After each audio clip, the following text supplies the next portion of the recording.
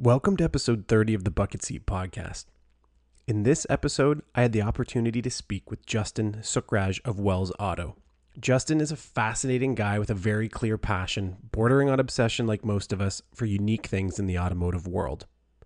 Without giving away too much, I can tell you that Justin and Wells Auto are responsible for some pretty incredible DeLorean DMC 12s, and Justin's very clear attention to detail is what makes them just so special. Check out his Instagram, wellsauto.ca, for a peek behind the curtain. So stay tuned for our regular rundown of how my guests got into cars in the first place, and stick around for a thorough DeLorean party with some surprise Honda and Acura goodies. As usual, I hope you enjoy the conversation as much as I did. I'm your host, Trevor Byrne, and this is the Bucket Seat Podcast.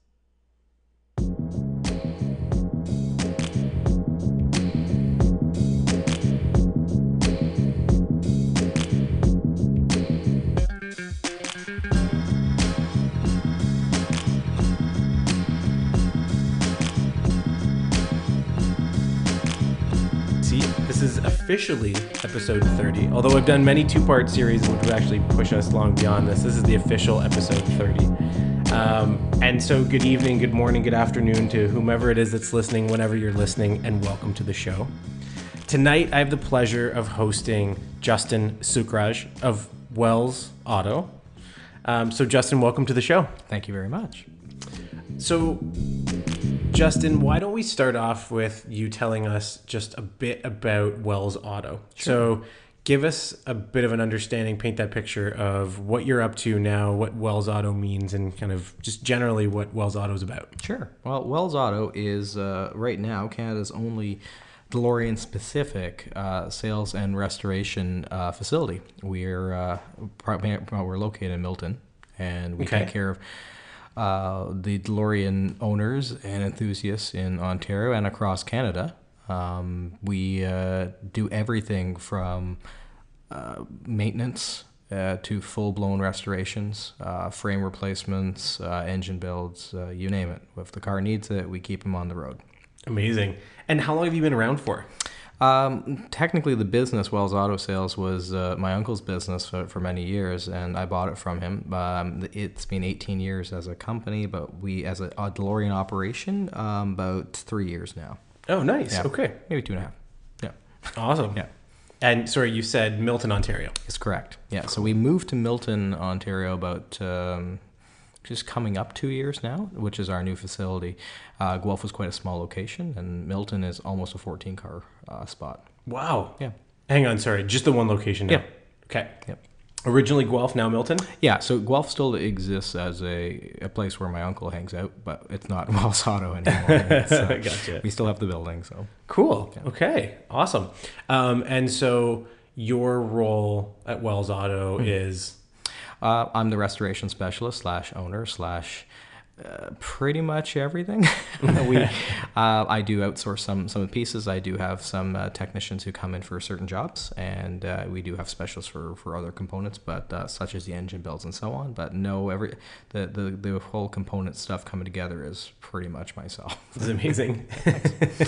And going back even just a little bit further before Wells, your influence or your, I guess, what in terms of what got you into automotive in the first place? Right. What was that? What was it that inspired and hooked you? And take us through kind of that evolution to where Wells Auto started. Well, I mean, technically, I was told that I've loved cars since birth. I remember hearing the story that my father had to drive me around as a baby to get me to sleep. And then they'd bring me back in the house, and I'd wake up, and they'd take me back into the car. So yeah. That sounds like, I'm pretty sure Lawrence had a very similar story. I think so. Those of you listening, Lawrence is both a friend of the show and both a friend of Justin and I. Yeah, absolutely. But it sounded a very similar story to him. Okay, so that's what I heard. But what I remember is growing up, oddly enough, it was Dukes of Hazzard and Knight Rider were the shows that I was watching that inspired me about cars moving, right? And sure, in Knight Rider, cars flew, and yeah, Dukes of Hazzard's car flew too, but that was kind of what I think got me hooked on cars being part of my life. They weren't just something I liked. And, growing up, I had tons of toys that were cars, as most, kids did. Yeah. But I think I treated them a little differently. I don't know. I just feel like I still have them. How about that? I think that was the start of the madness, to be quite honest. And from there, I guess my love of cars grew closer to when I was able to get my license and drive and so on like that. But that was such a goal for me. Right. I think for kids who maybe grew up in Urbia, that was less of a thing. But, in the suburbs of Guelph, and to get around places, too, it was not only your freedom, but yeah, it was just for the thrill of driving. So I can completely relate to that. Mine was a necessity. Yeah. Okay. So that's what got you into them. What was the first one that you owned? My 1989 Integra, which I still have. Come on. Yeah. I keep everything. It's in storage. I just brought it out actually a few weeks ago for the first time this year. It sees about 500 kilometers a year. It gets its back rows exercise with the new 15-inch CF48 Mugen rims I had to finally installed on it this year. Okay. So that's literally the first car that you owned. You still own it. Yeah. I think we'll get to what I'm really interested in a few minutes in terms of just how many cars you have. Yeah. There's a reason we're a dealership now. Yes, right. Yeah. All of which cars that you own that you won't sell. Yes. Yeah. So that was first car. Okay. Yeah. First time you started tinkering with a car, did you ever start tinkering? Did you tinker with cars as kind of in your youth, or was it something that came on later on in life? No, I certainly did. It kind of started off. I wasn't a mechanical person. I was a body person. Because I loved making cars shiny. So it started off with cleaning cars. Then it started into body work. I actually had a detailing business in high school, which was super convenient because teachers are like messy and they have dirty cars. And it turns out when you become the guy who is their hookup for making their car less disgusting, it opens up all sorts of doors, really. I would imagine so. That's a very smart move. Yeah, and it was great. We learned a lot with a group of people who just didn't have the funds to pay for normal body work, it seems like. So that's where I started doing that. But the first, real tinkering on a car was my dad's 87 Integra.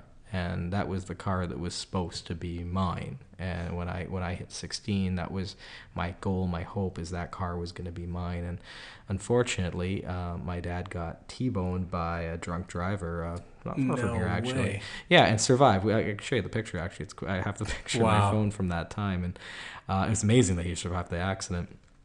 But the car was totaled, and it broke my heart. And Dad, are you okay? Yeah, and then after that, is the car okay? Yeah, that was actually the conversation. And I kind of spent a lot of time looking for one again, then kind of gave up until the story lent itself to the car I bought. So that's that. But the car I first started, that hooked me on driving, was that car. The sound of that 16-valve engine after 4,000 RPM around the corners of the back roads, that just changed my mind of what a car does. Right. And that sound, I'm very familiar with, and it's such an addicting sound. Absolutely. It's as somebody said, it's a swarm of angry bees, and it was just intoxicating. And my dad realized that. He realized how important that was to me too, and was supportive in every way of me abusing the car. And now, with that being your dad's choice, was he also into cars? Was that something that he enjoyed, or he chose that car very methodically? No. Or was it just kind of serendipitous? It was kind of serendipitous, actually. My uncle had his dealership in Markham at the time, and my dad was just looking for a replacement used car, and he happened to have this black Integra. And that was sort of it. And, to my dad, it was, the same as an Accord, really, like as a hatchback, whatever. It's a car, it's stick, fine. And the truth is, if you drove that car below 4,000 RPM, you would have no idea what it's capable of. You really would not. Would have it handled fun, but you would have no idea what that car did until you pushed it. And that's what I did. You're like, that was the moment. Yeah. I was addicted to driving Hondas. That was it. Yeah. I I mean, you and I can certainly relate in that respect. Oh, yeah.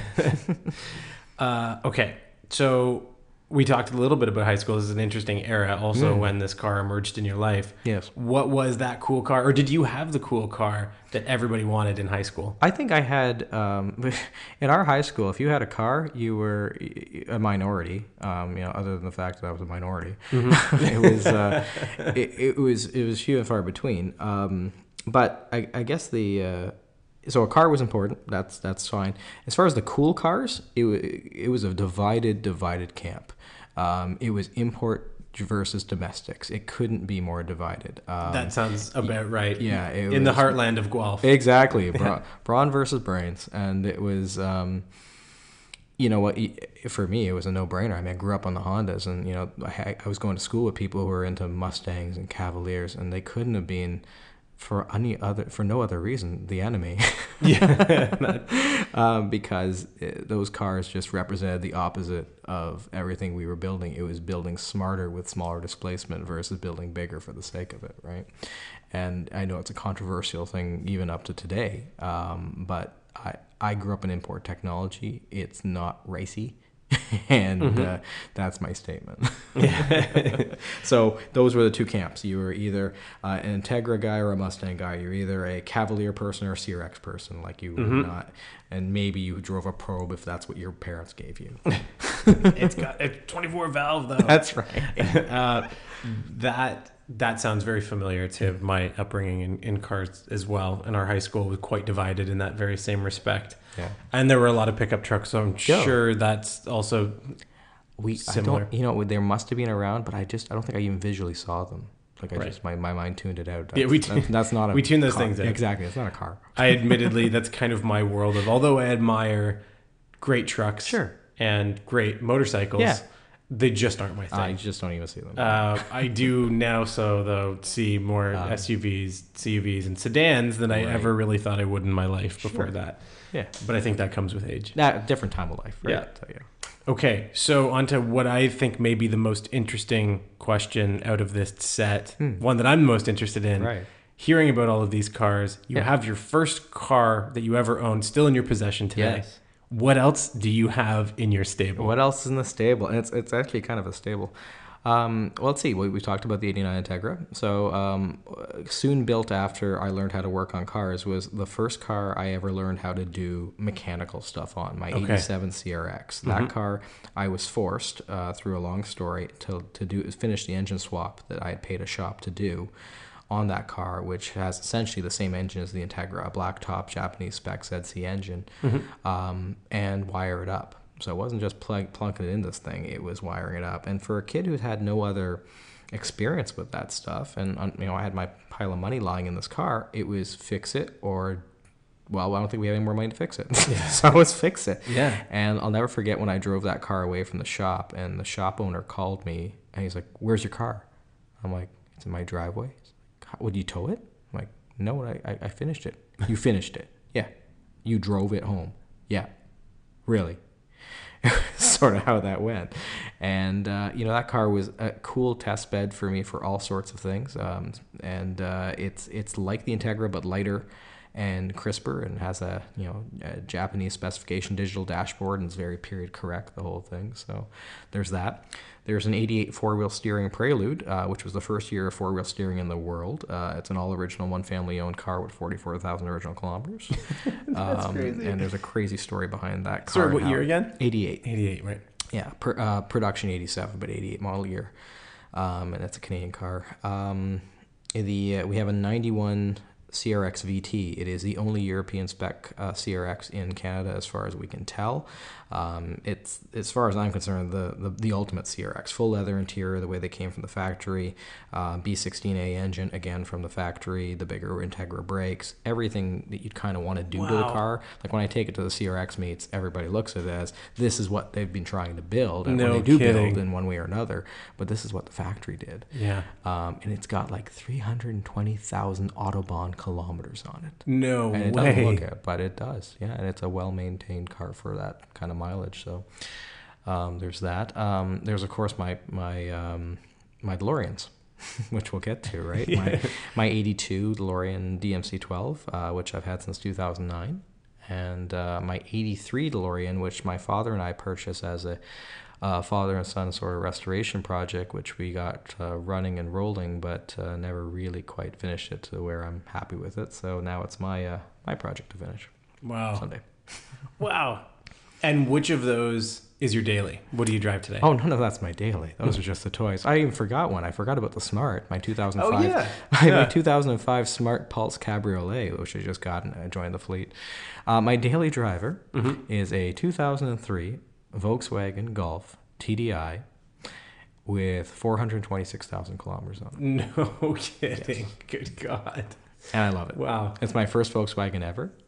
And it gets about 900 plus kilometers on a tank. It does, of course. Yeah. And how long have you owned that for? Since I bought the business, so it's been coming up 3 years. Wow. Yeah. Well, we can't talk about that No, anymore. that's yeah, we'll get to that some other time.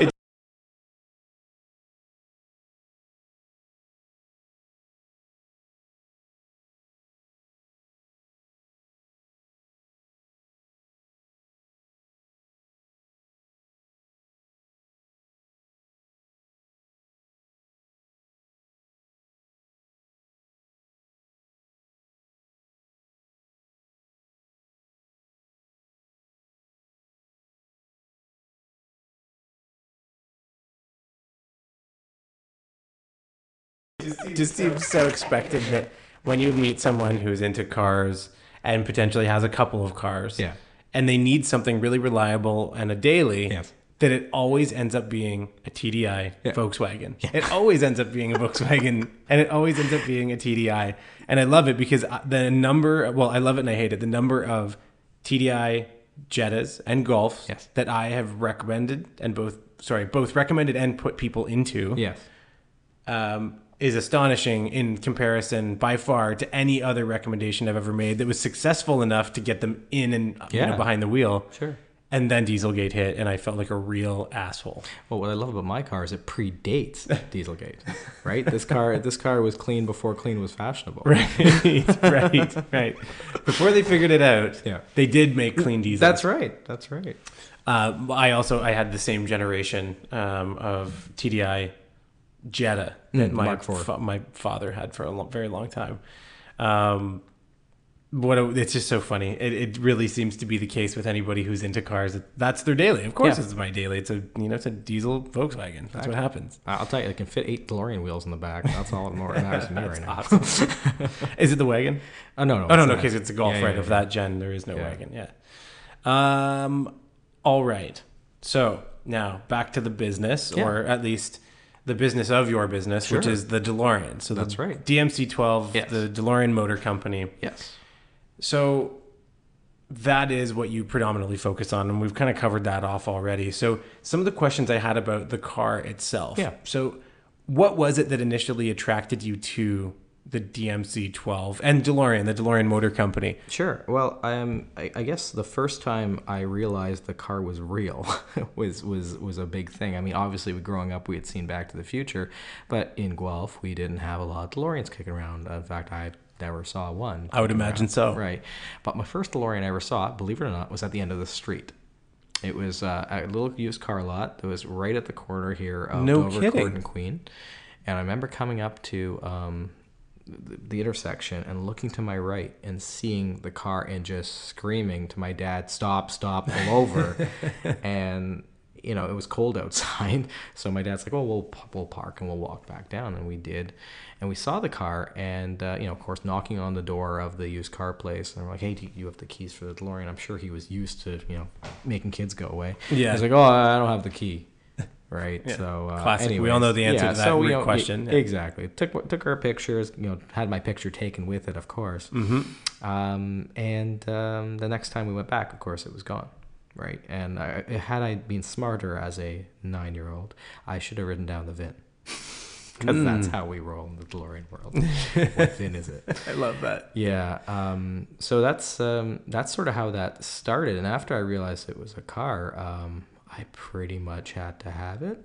I mean, even back then, if you ask my classmates and so on, I was pretty obsessed with the car. My dad knew how obsessed with the car I was. So fast forward to a few years later, after that one had disappeared, and just down the street this way, there's a place on Dundas that had two that had been sitting outside for a very, very long time. No kidding. Yeah. I didn't realize this was so localized here. Yeah, it's funny that we happen to be here. But yes, a good chunk of my story is around this neighborhood, because that dealership had been selling the cars somewhat when they were new, it turns out. I actually have one that they sold brand new. And they imported from the U.S. They brought it here. It was the first car that was registered on there. So, all right. Anyways, didn't know that. I saw the car out of the corner of my eye again. Begged Dad to stop the car. This time the dealer was much more happy to at least let me play with it. And I burnt myself on the car. It had been sitting out in the sun. And I didn't realize that, stainless can get pretty hot, like regular cars, but it was really hot. Of course. I did burn myself a little bit, my finger a little bit by touching the door. And I remembered that. And anyways, my dad realized that the walk from his place here to where that was about an hour. And as a rather obese child, that was good exercise. So every weekend when I'd come to visit my father, I'd beg to go for the he's like, yeah, we'll go for a walk. Of course. Right? So how kind of him. Exactly. And it was with good nature, and we both win. He gets, and the thing is, I was so focused on that car, I didn't notice the walk. As a fat, hefty kid, I didn't notice the walk. So anyways, fast forward to when I got my license, and when the 87 Integra had been totaled, and I thought, well, I can't find another Integra that seems to be the right one. I want to buy that DeLorean because that makes sense, right? Those are the similar things, similar price ranges. Yeah, of course. But I thought, if I'm going to buy a car, I want the coolest thing I can get, right? Mm-hmm. I understand that. And more importantly, these were not good condition cars, right? So I thought, I'd get a good deal on it. Problem is, I had no idea how to work on this car mechanically. I had no idea how to work on this car, period. It was very different than the Hondas, and I hadn't been working on those mechanically. Anyways. And you weren't at a time where you could just immediately pop online and search this tremendous database of both information and parts availability. It predates the internet, right?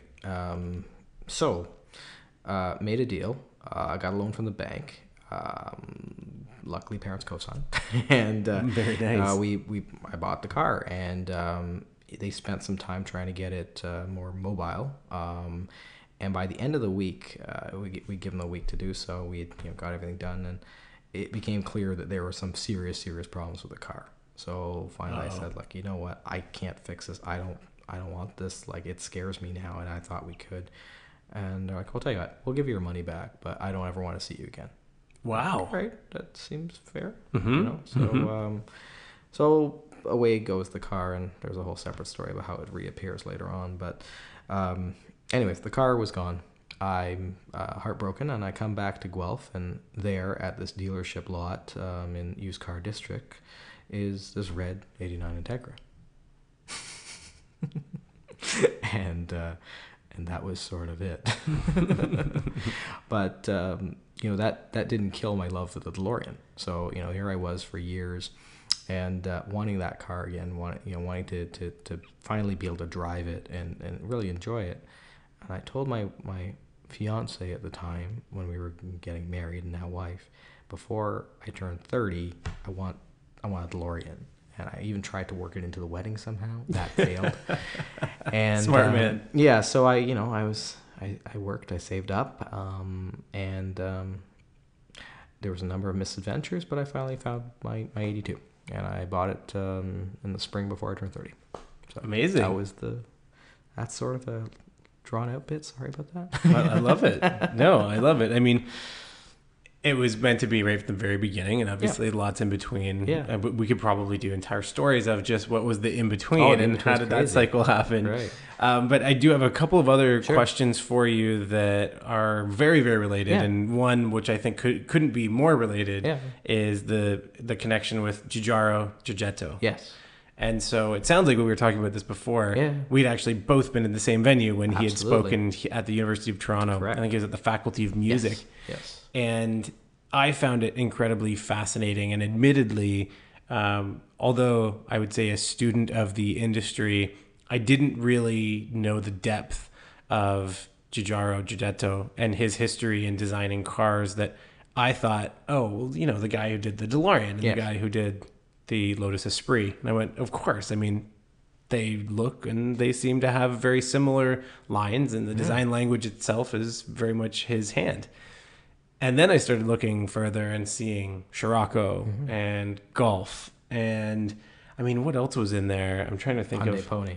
Oh, right. Right. Yes. And the Stellar. So, it's probably a loaded question, but if you appreciate the Wedge, yes, then you probably appreciate just about everything that he has done. And so how much did you find as a kind of balance between the design of that car and what the next question I have is, I think a lot of people immediately assume that you got the car because of Back to the Future. Exactly. And when we were talking about it, the way you'd explained it to me was really interesting, that you have someone so incredibly talented and is writing the future of automotive design to a certain degree with Giorgetto.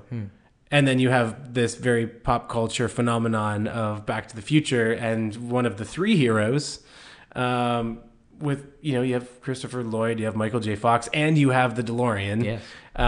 Very important points in time, and I think the timing was great. And I actually want to know more of the story as to why it was the DeLorean, Sure. and was it meant to be anything else, which I think it was. Yep. But so of those two, I think I kind of know the answer to the question, but what was more inspiring for you? You mean between the two, the more inspiring of the two in terms of Giorgetto, his design, the design language, what you've been drawn to there, and what I think a lot of people think most DeLorean owners, builders, or enthusiasts are drawn to as a result of the movie. Right. So for you, which one was it? Well, it was certainly the design.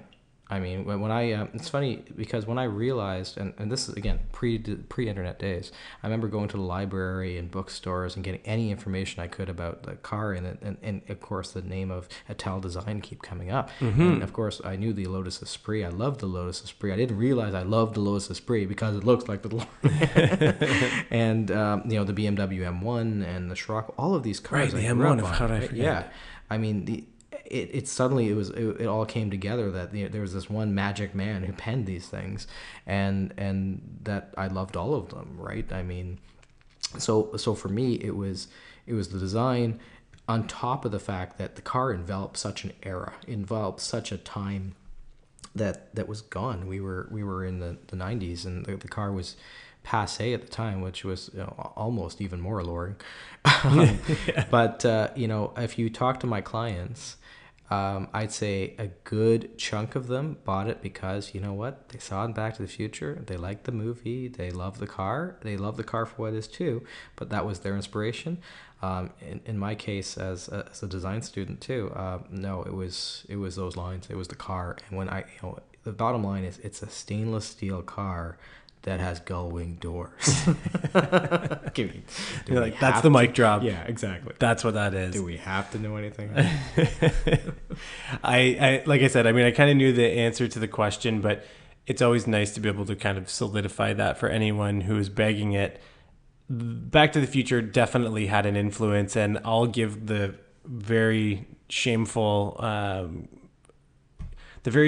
relationship that I've had with podcasts as a result of something very popular like Serial. Sure.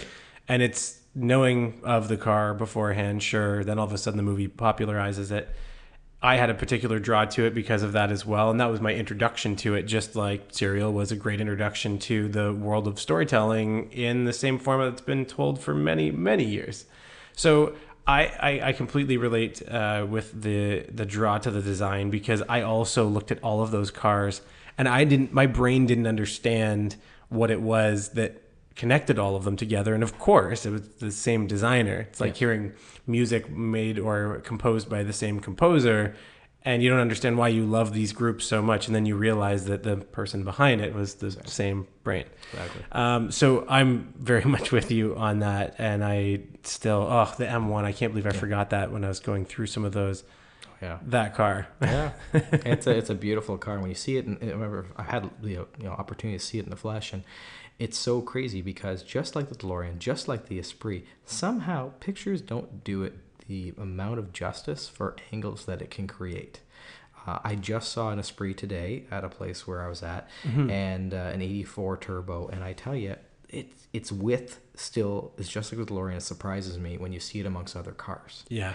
When you in a shop, it doesn't really take you aback as much. But when you park it amongst the regular cars, imagine how crazy that would have been in the early 80s. When I see pictures of DeLoreans in the early 80s next to a Chevette, it just doesn't make sense. Of course, it looks like a spaceship compared to the Chevette. Right.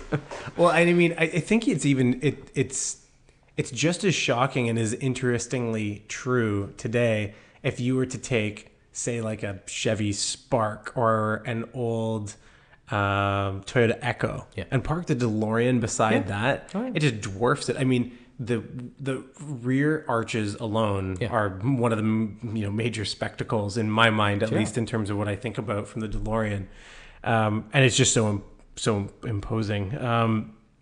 With that in mind, so something like those rear arches, that as a part, I mean, is very integral to what you're doing at Wells. And that part, those parts, the sum of all of those parts, those have got to be fairly difficult things to find if you're doing what you're doing right now, which is really restoring a lot of these cars that you've grown to love so much. So maybe if you can take us through what it's like getting parts for a car like a DeLorean. Like, this is now a vehicle that started in 1978. 1981. 81, sorry. 81 production, okay.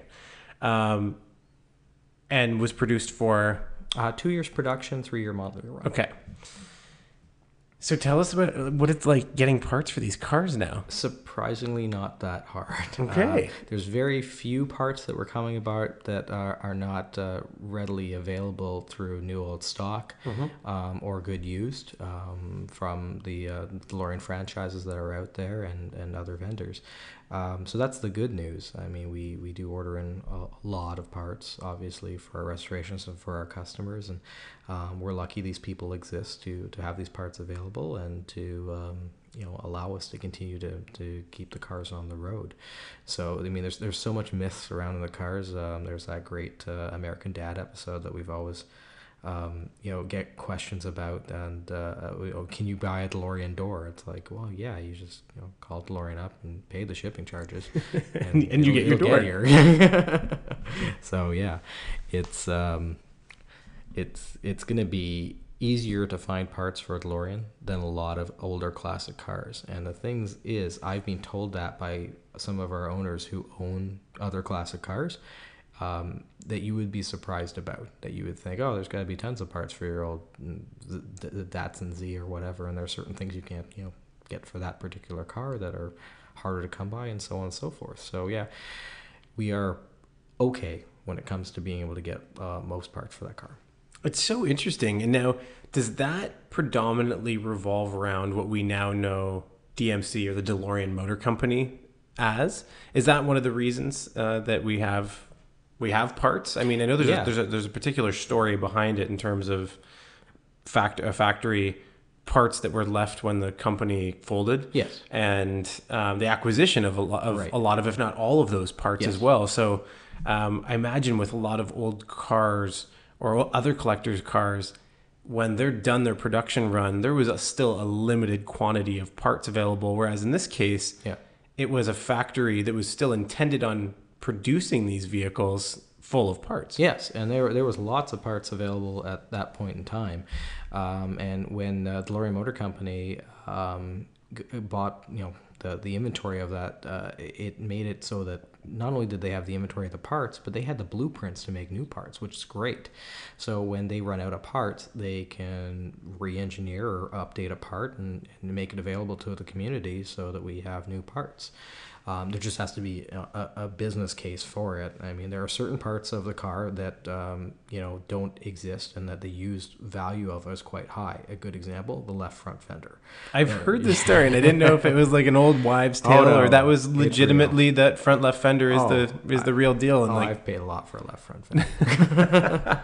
So it's true. It's true. That's wild. In fact, I even have a strict rule in the shop that when we're working inside the hood, we never left anything over the left side of the car. It's always over the right side, because we don't want to damage the left front fender. Wow. And are you at liberty to say what the the price difference may happen to be between those? Well, let's put it this way. I mean, the used market can range up to $4,000 for a good, like, original new old stock left front fender. I think one went for about $4,000. Oh my God. And I can't expect them to go much further down. Now, the good news is a lot of the stainless is repairable. We do stainless repair to a good extent. And the stuff that we can't do, there are, the DeLorean Motor Company can do, and a gentleman named Chris Nicholson, who is the world-renowned stainless steel expert who travels across the globe fixing stainless steel panels on DeLoreans. He can fix it. As long as you pay him and Well, I've been trying to get him here for years. fly him in. Yeah. Okay, so we know DMC as it exists now is its own new, it's a new separate entity, and they seem to have a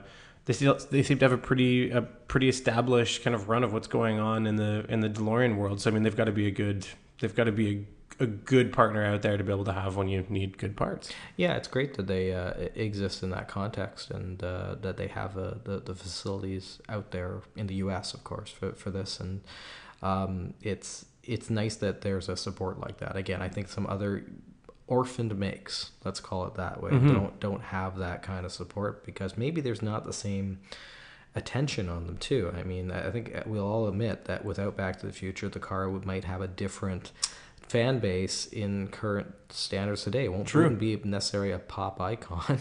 Yeah. Right? Right. It wouldn't necessarily be everything it represents now. So would it have the same allure? Will it have the same value? All of these things make a difference as to whether or not you have a business. So, well, my fingers are crossed, and I think that as cliche as it is to say that it is a timeless design, it truly is a timeless design that I think is going to be around for a very, very long time. Now, those are very, very positive things. There is one negative thing. I mean, amongst, I'm sure, many more that kind of lurk behind the closed doors of anybody who works on DeLorean. There's got to be some other, maybe not so pleasant things that you've got to deal with. But one that I've always heard up that's immediately associated with a car, and this happens to a lot of cars for the record, is that when somebody says DeLorean, it's known for being underpowered. right. And I remember seeing it, and I guess until I finally learned that it had 138 horsepower. 130 actually. Or 130? 130. 130. I, as an unknowing car enthusiast, looked at it and just assumed 300. Yeah, 250 for the time. Exactly. Immediately, that's just what I went to. That's what I went to. That's what I went to. And what I've really come to learn from seeing other examples online and people, collectors and builders from around the world, is that there's, like many cars, very different levels of collecting and modifying and restoring. Yeah. And so that exists in a very real way with the DeLorean, with the DMC-12, in that I've seen a 575 horsepower, or allegedly a 575 horsepower build of it on the West Coast. I've seen, which I've now come to know, a Canadian that has done an LS swap on it, which I think, was it a Renault or Peugeot gearbox or something? Oh, it's a stock gearbox. Was it the stock Renault UN1, yes. Ah, yes. Right. That's okay. I didn't realize that was a stock part. Yeah. It's sitting in my shop. and I've seen it. You see it in classic cars in a lot of ways. Of the resto mod idea of better cooling, better brakes, more power, better suspension, modern safety. All of these things that you end up doing. So, what's your take with Wells Auto in terms of how you approach a DeLorean? Are you into the builds, or have you done any of these builds that are along the lines of add power, add power, add power? Or are you more of the mind of keeping this extremely period correct and keeping everything as factory as possible? Because I've done cars in both ways. Well, I'll build cars both ways. And what I mean by that is that I default to, let's keep it original. I'm a firm believer it's only original once. What does that mean? I'd rather have some leather with patina on it than replace it for beautiful new skins, because they aren't necessarily the original pieces. Yeah.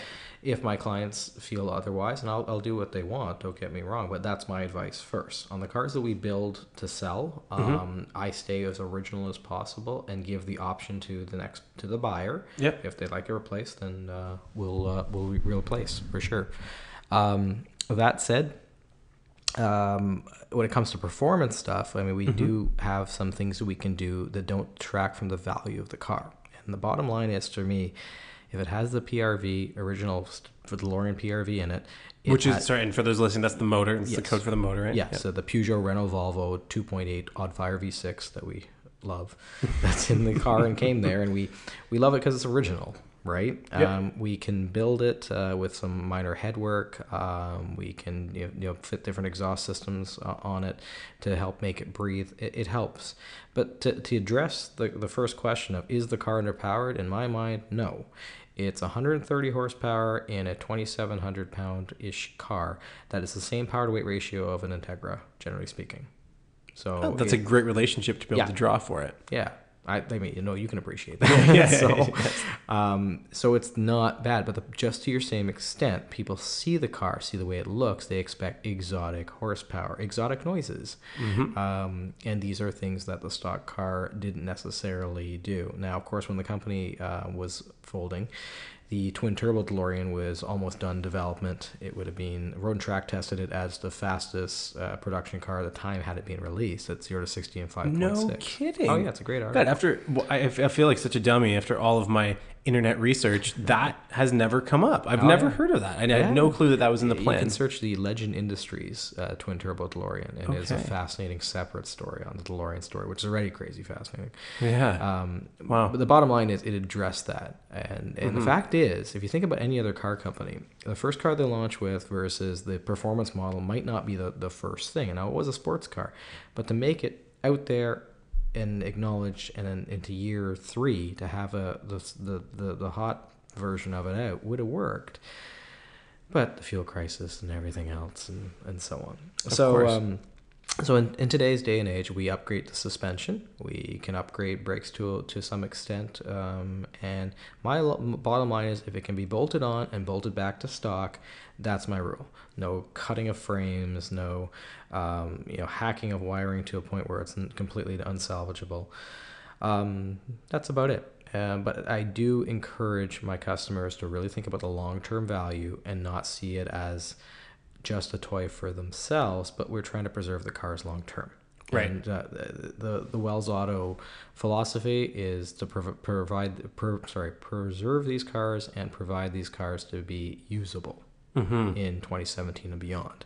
And in Canada, when we had first gotten started, we had a lot of dilapidated DeLoreans compared to the U.S. And the bottom line is, people didn't have some place that they trusted to. They would show the cars love and care, and I treat the cars like my own, and want them to be on the road safely. So, oh, that's awesome. I think anybody listening who has a DeLorean right now would probably feel comfortable putting it in your hands. I hope so. And I'm sure that they have heard your name if they're within the DeLorean circle, because I know that it's a very small and tightly knit community. As you know, each of the cars by their VINs. Yes, we do. I think that's very indicative of the type of people that end up owning DeLoreans for the most part. Yeah. So on that note, as we wrap it up, now Wells Auto's involvement in what happens in the DeLorean community, some of the builds and projects you've been working on or have worked on, there's a tremendous amount that's happened in 3 years. Yes. Now, in terms of what's coming up, what would you say? What would you say to somebody who asked, "What's the best build, or what is the best upcoming build that you've got in the books right now?" Well, we have a couple of vehicles for sale, as we often do.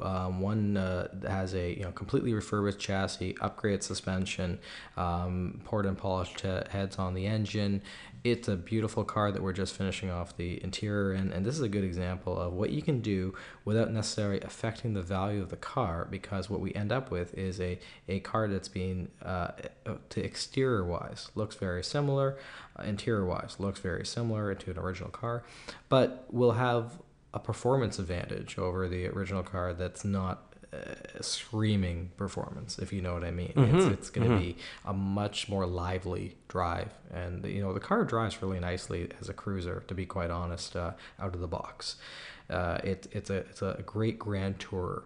It's not an all out,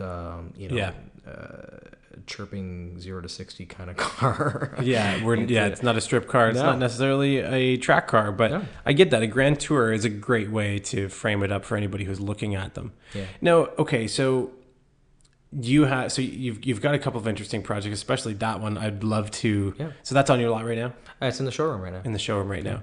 I need to come and see. I admittedly have never even sat in a DeLorean. You should sit in this car. So I want to sit in it, and I really want to take some time to understand what the car's all about. So I promise you a visit to the showroom because I really want to see that. I'm going to bring my son because I think he needs to be introduced to a cool car at 3 years old that I think he will remember that car. Gull wings, there's just something about that the inner child in all of us loves. Oh, absolutely. Male and female, a gull wing car for some reason. And I mean, there's a great predecessor to that as well. But sure. So I want to come and see that. Yeah. Are there any other big plans that listeners should kind of keep an eye out for? Well, as I mentioned, I'm not really a huge fan of changing the car a lot. I guess the only exception to that rule would be if you have one that's so far gone that the stuff that happens to it after is just a bonus life for it. And let's just say check back with us in the spring because there might be something particularly unique. Cool. Or at least cool. Awesome. If not individual. So. And just to cap it off, what kind of price range would you look at? And feel free to completely give us a ballpark. Sure. What would you say is mild to wild in the pricing spectrum of a DeLorean today in our Canadian market? Yeah, in the Canadian market, the low end of the spectrum on a driving car, a good car you can buy is about $40,000. And to one with a built engine, built chassis, all of that stuff, you can get into about 60-ish, that sort of range. That seems completely reasonable given what you just described as well. Oh yeah, and I mean we're not talking about replacing every panel and so on like that. We're talking about a car that will perform very well and cosmetically looks great, et cetera, et cetera. But yeah, from a value of where they are and where they're going, that projected values that Hagerty looked at on the car in the 5-year term it's going way up in the future, right? And I could only and no pun intended. I was just about to say no pun intended. It's awful. It's like dad car guy jokes. Yeah, it's amazing. It always happens with these. Okay, so Justin, where can we find you on the internets? wellsauto.ca. And on Instagram, it's at wellsauto.ca. That's the best place to see our photos. And, of course, you can find us in Milton at 8060 Lawson Road. Cool. Justin, thank you so much for being on the show. I feel like we just scratched the surface of the entire topic of the DeLorean for me because I find it so fascinating. And I know that or at least I hope that a lot of people get as much out of it that I did. We are definitely going to do some follow-up episodes on this. I think just on the history of your cars is an interesting one on its own, but then also the history of what you've done and what's been a big part of you being so involved in the automotive industry, something I'd love to dig a bit deeper on. So thank you again, Justin. To all of you listening, this has been episode 30 of the Bucket Seat Podcast. You can find us on Stitcher, on iTunes, on Instagram and on Facebook, also at thebucketseat.ca. If you have any questions or you have any requests, you can email me at trevor@thebucketseat.ca. I hope you keep listening. Stay tuned for our next set of episodes. I think you'll enjoy them. Stay tuned, and thanks again. Thank you for having me.